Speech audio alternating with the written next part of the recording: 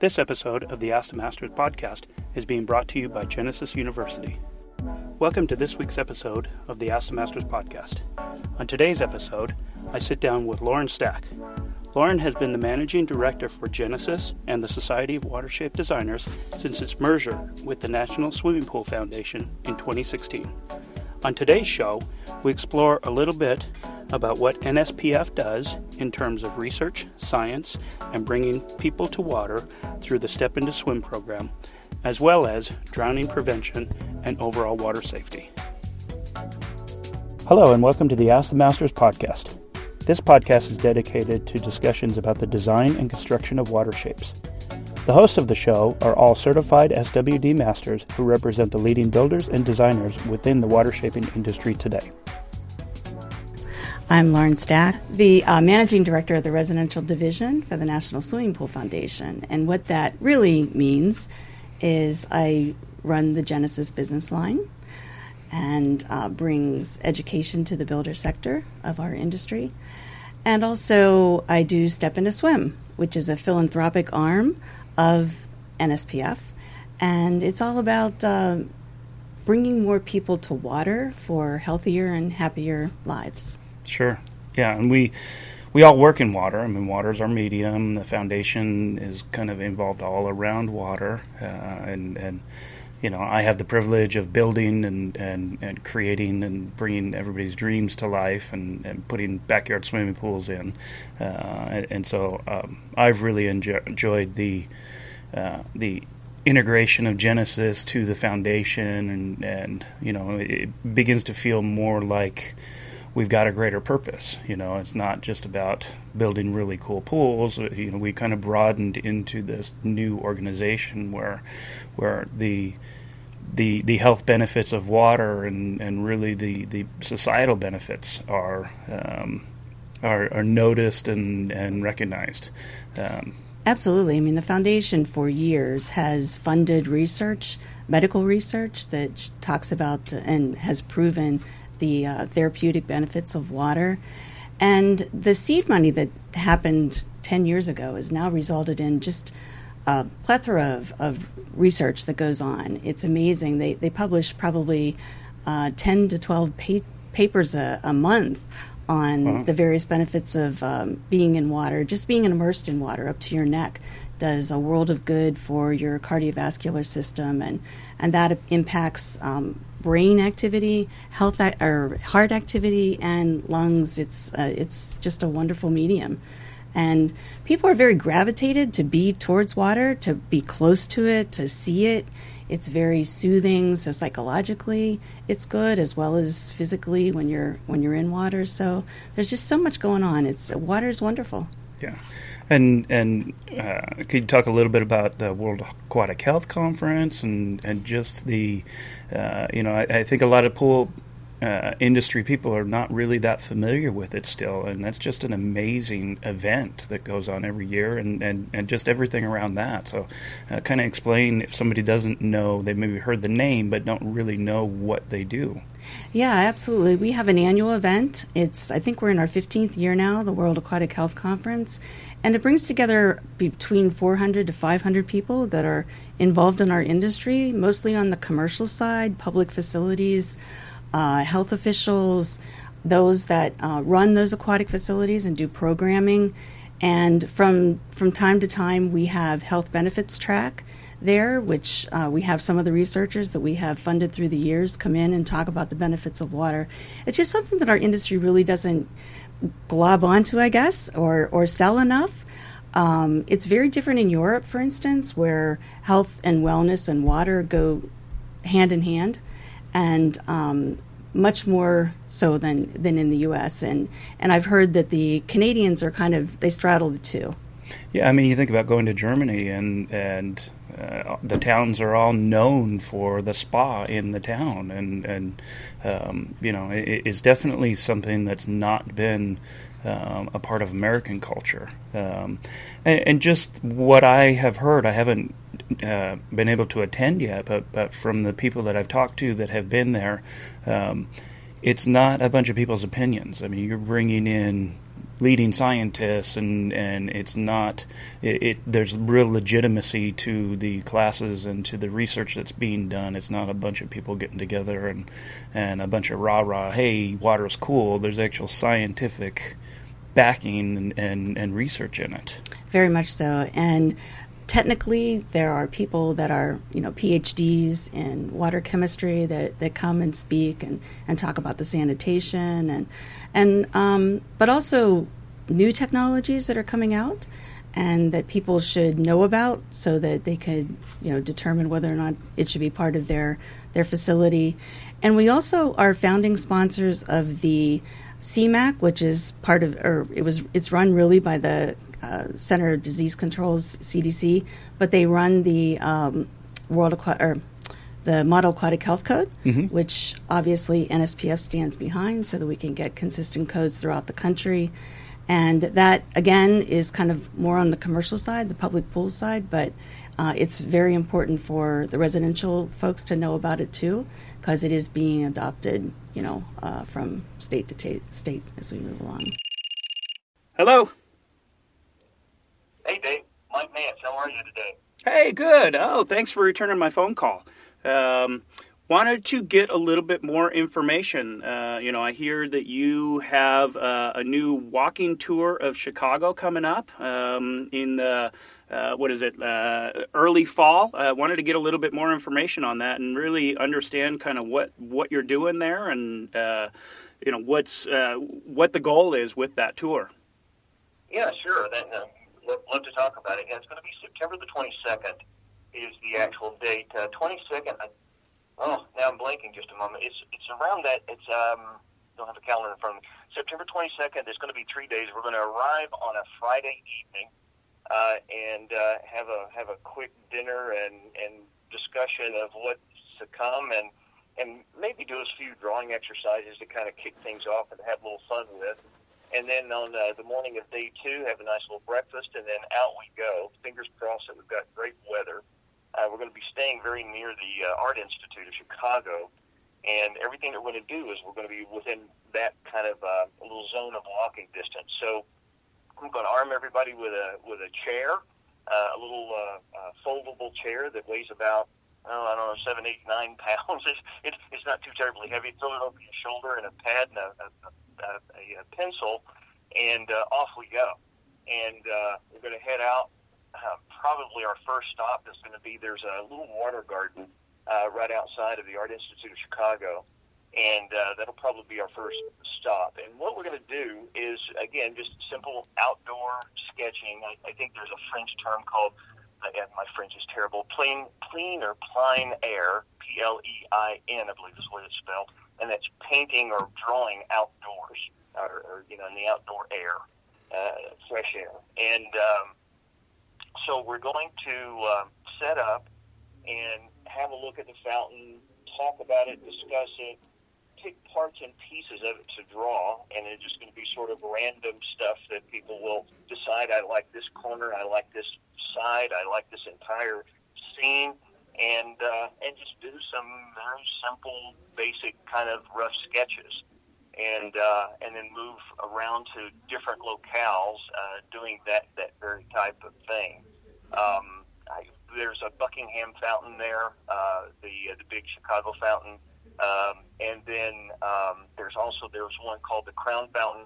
So you can see there's going to be a foundation in water, but yet we're not going to be just going and drawing particular water elements. We'll be drawing anything that strikes your fancy, but it's going to be based pretty much around water. For people that are not familiar with the Watershape Society and the SWD program and the Genesis program that all of the society members have been through, architecture, design, and drawing are integral parts of the core values and the core education that every SWD member has to go through, and so this really seems just like an extension of the classroom, where we're taking it outside into the real world and and observing architectural elements that are not necessarily sterile in a book. We're kind of expanding everybody. Sounds great. I don't know if I'm going to be available in September, but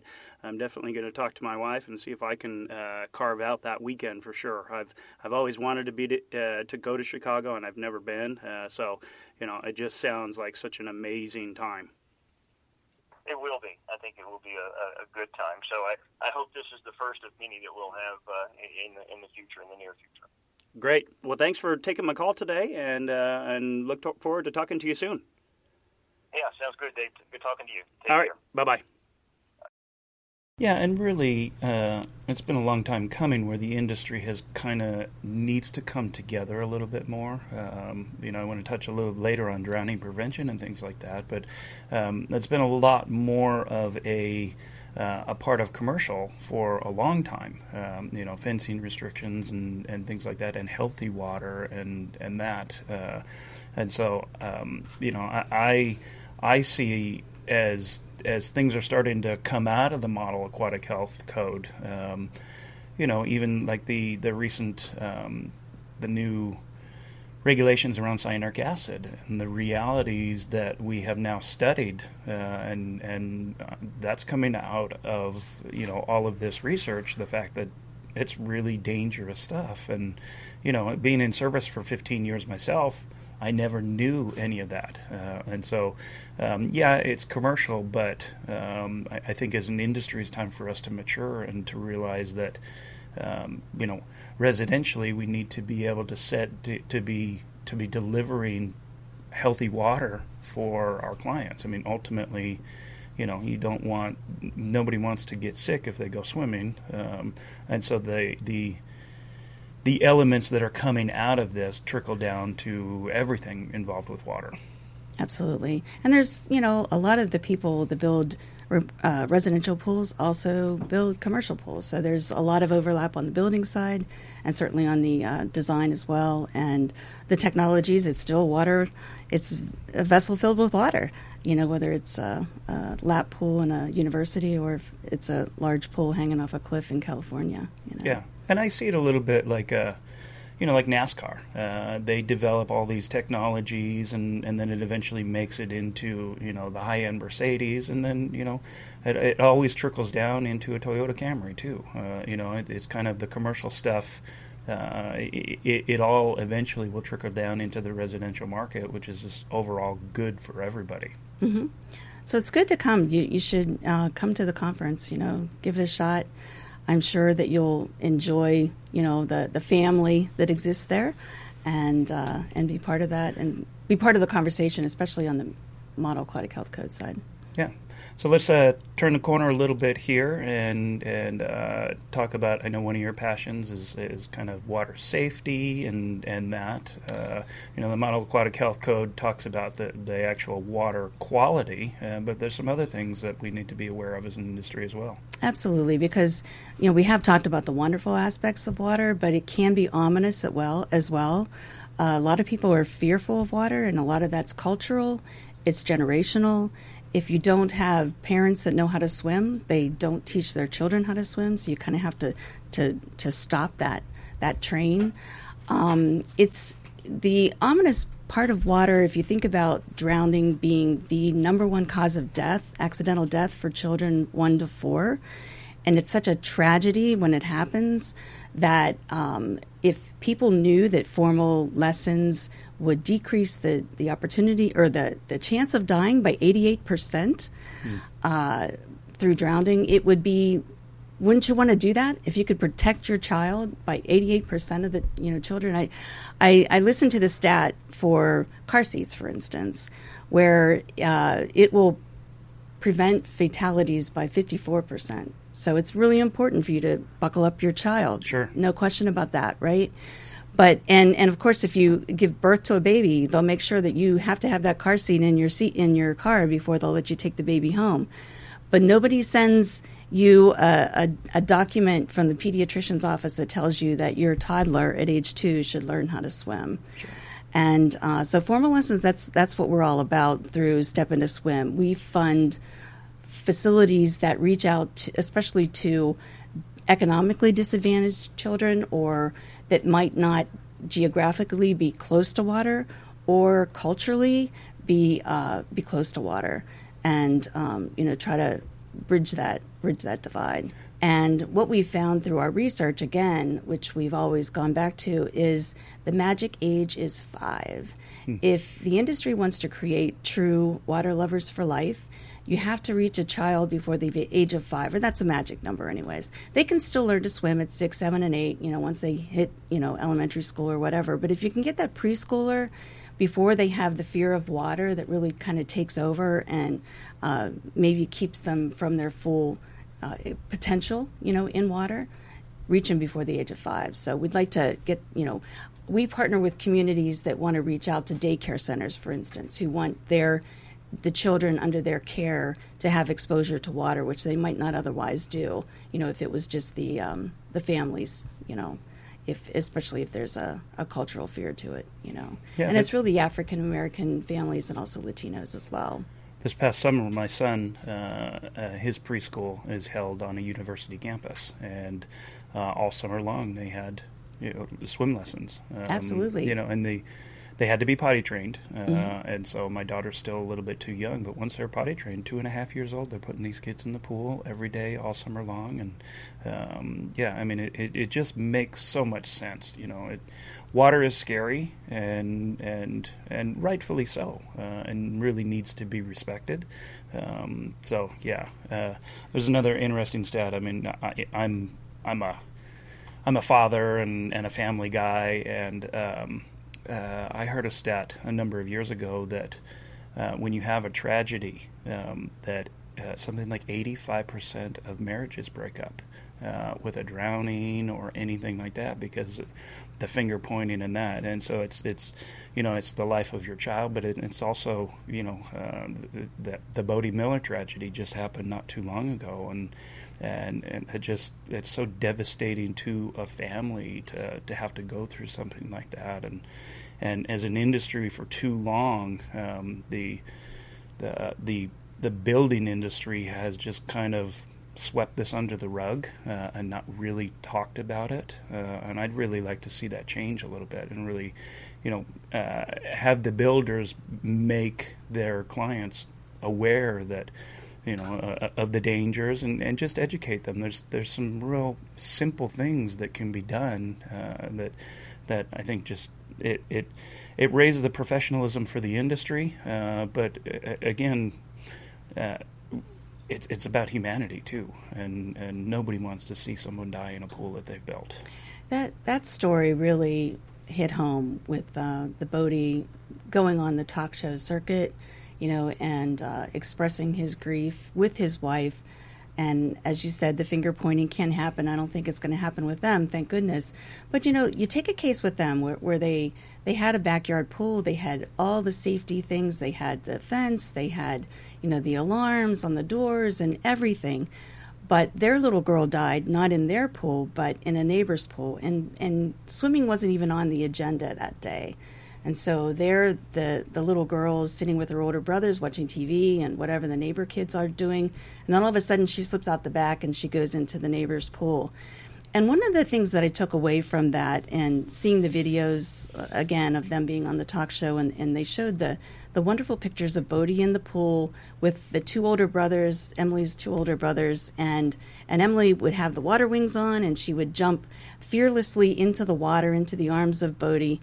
And I would like the industry to consider the fact that water wings are not a safety device. Right.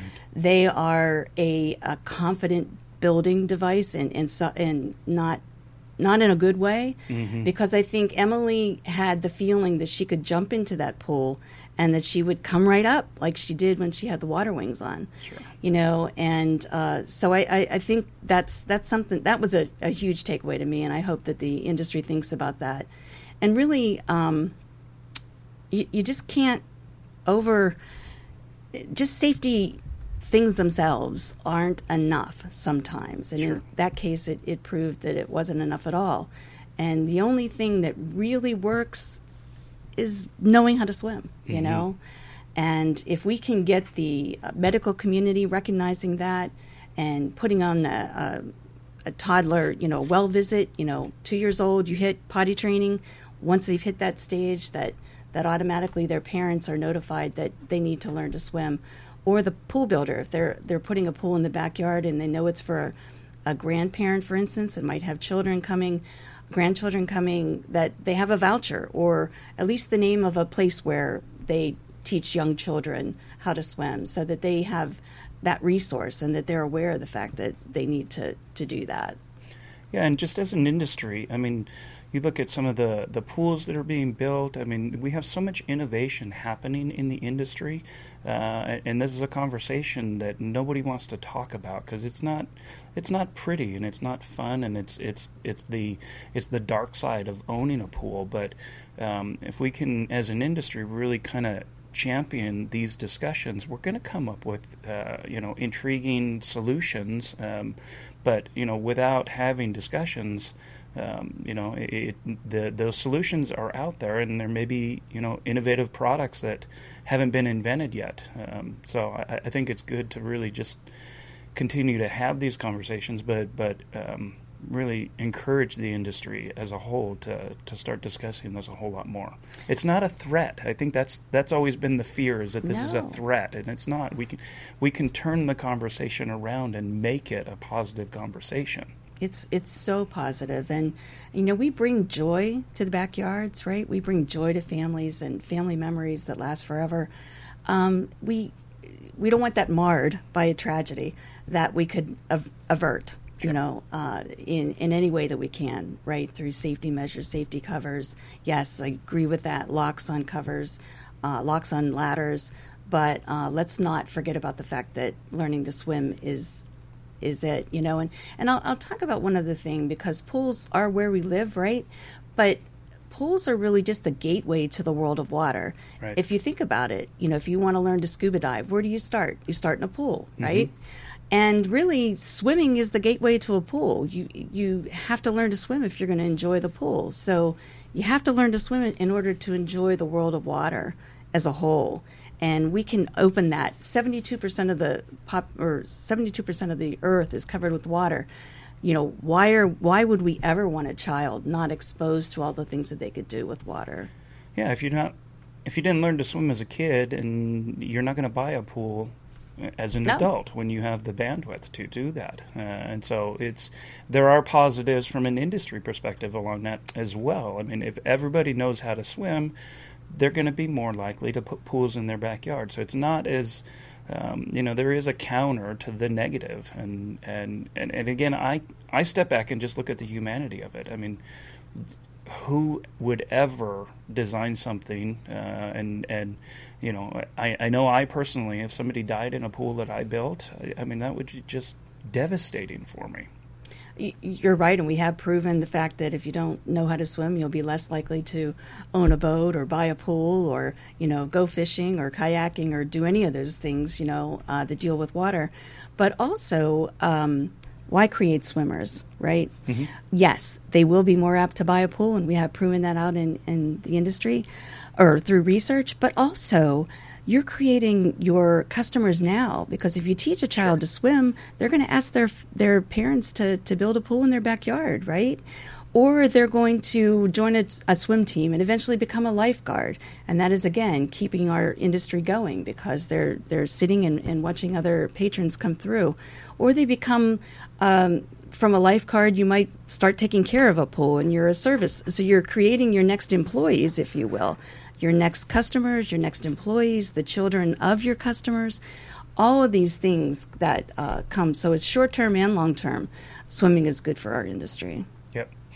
I agree. Well, thank you so much for taking the time to visit with us today, and let me just say one more thing. 100% of the dollars that come in to Step Into Swim go out the door to support Learn to Swim programs. 100%.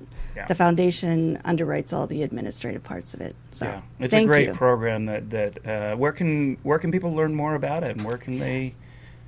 To donate, stepintoswim.org. Okay. Simple as that. Oh, you got your own website and everything. Absolutely. Yeah. All right. Well, thank you so much for joining us today. Thank you. All right. Thanks for listening to the Awesome Masters podcast, and don't forget to check out our Facebook page each week on Tuesdays for new episodes of the show. I also want to encourage you to stop by the Ask the Masters Facebook page and invite other like-minded individuals to join us there as well. Feel free to jump into the conversations and even post your own questions. We want to create a community which fosters learning and discovery for the betterment of us all.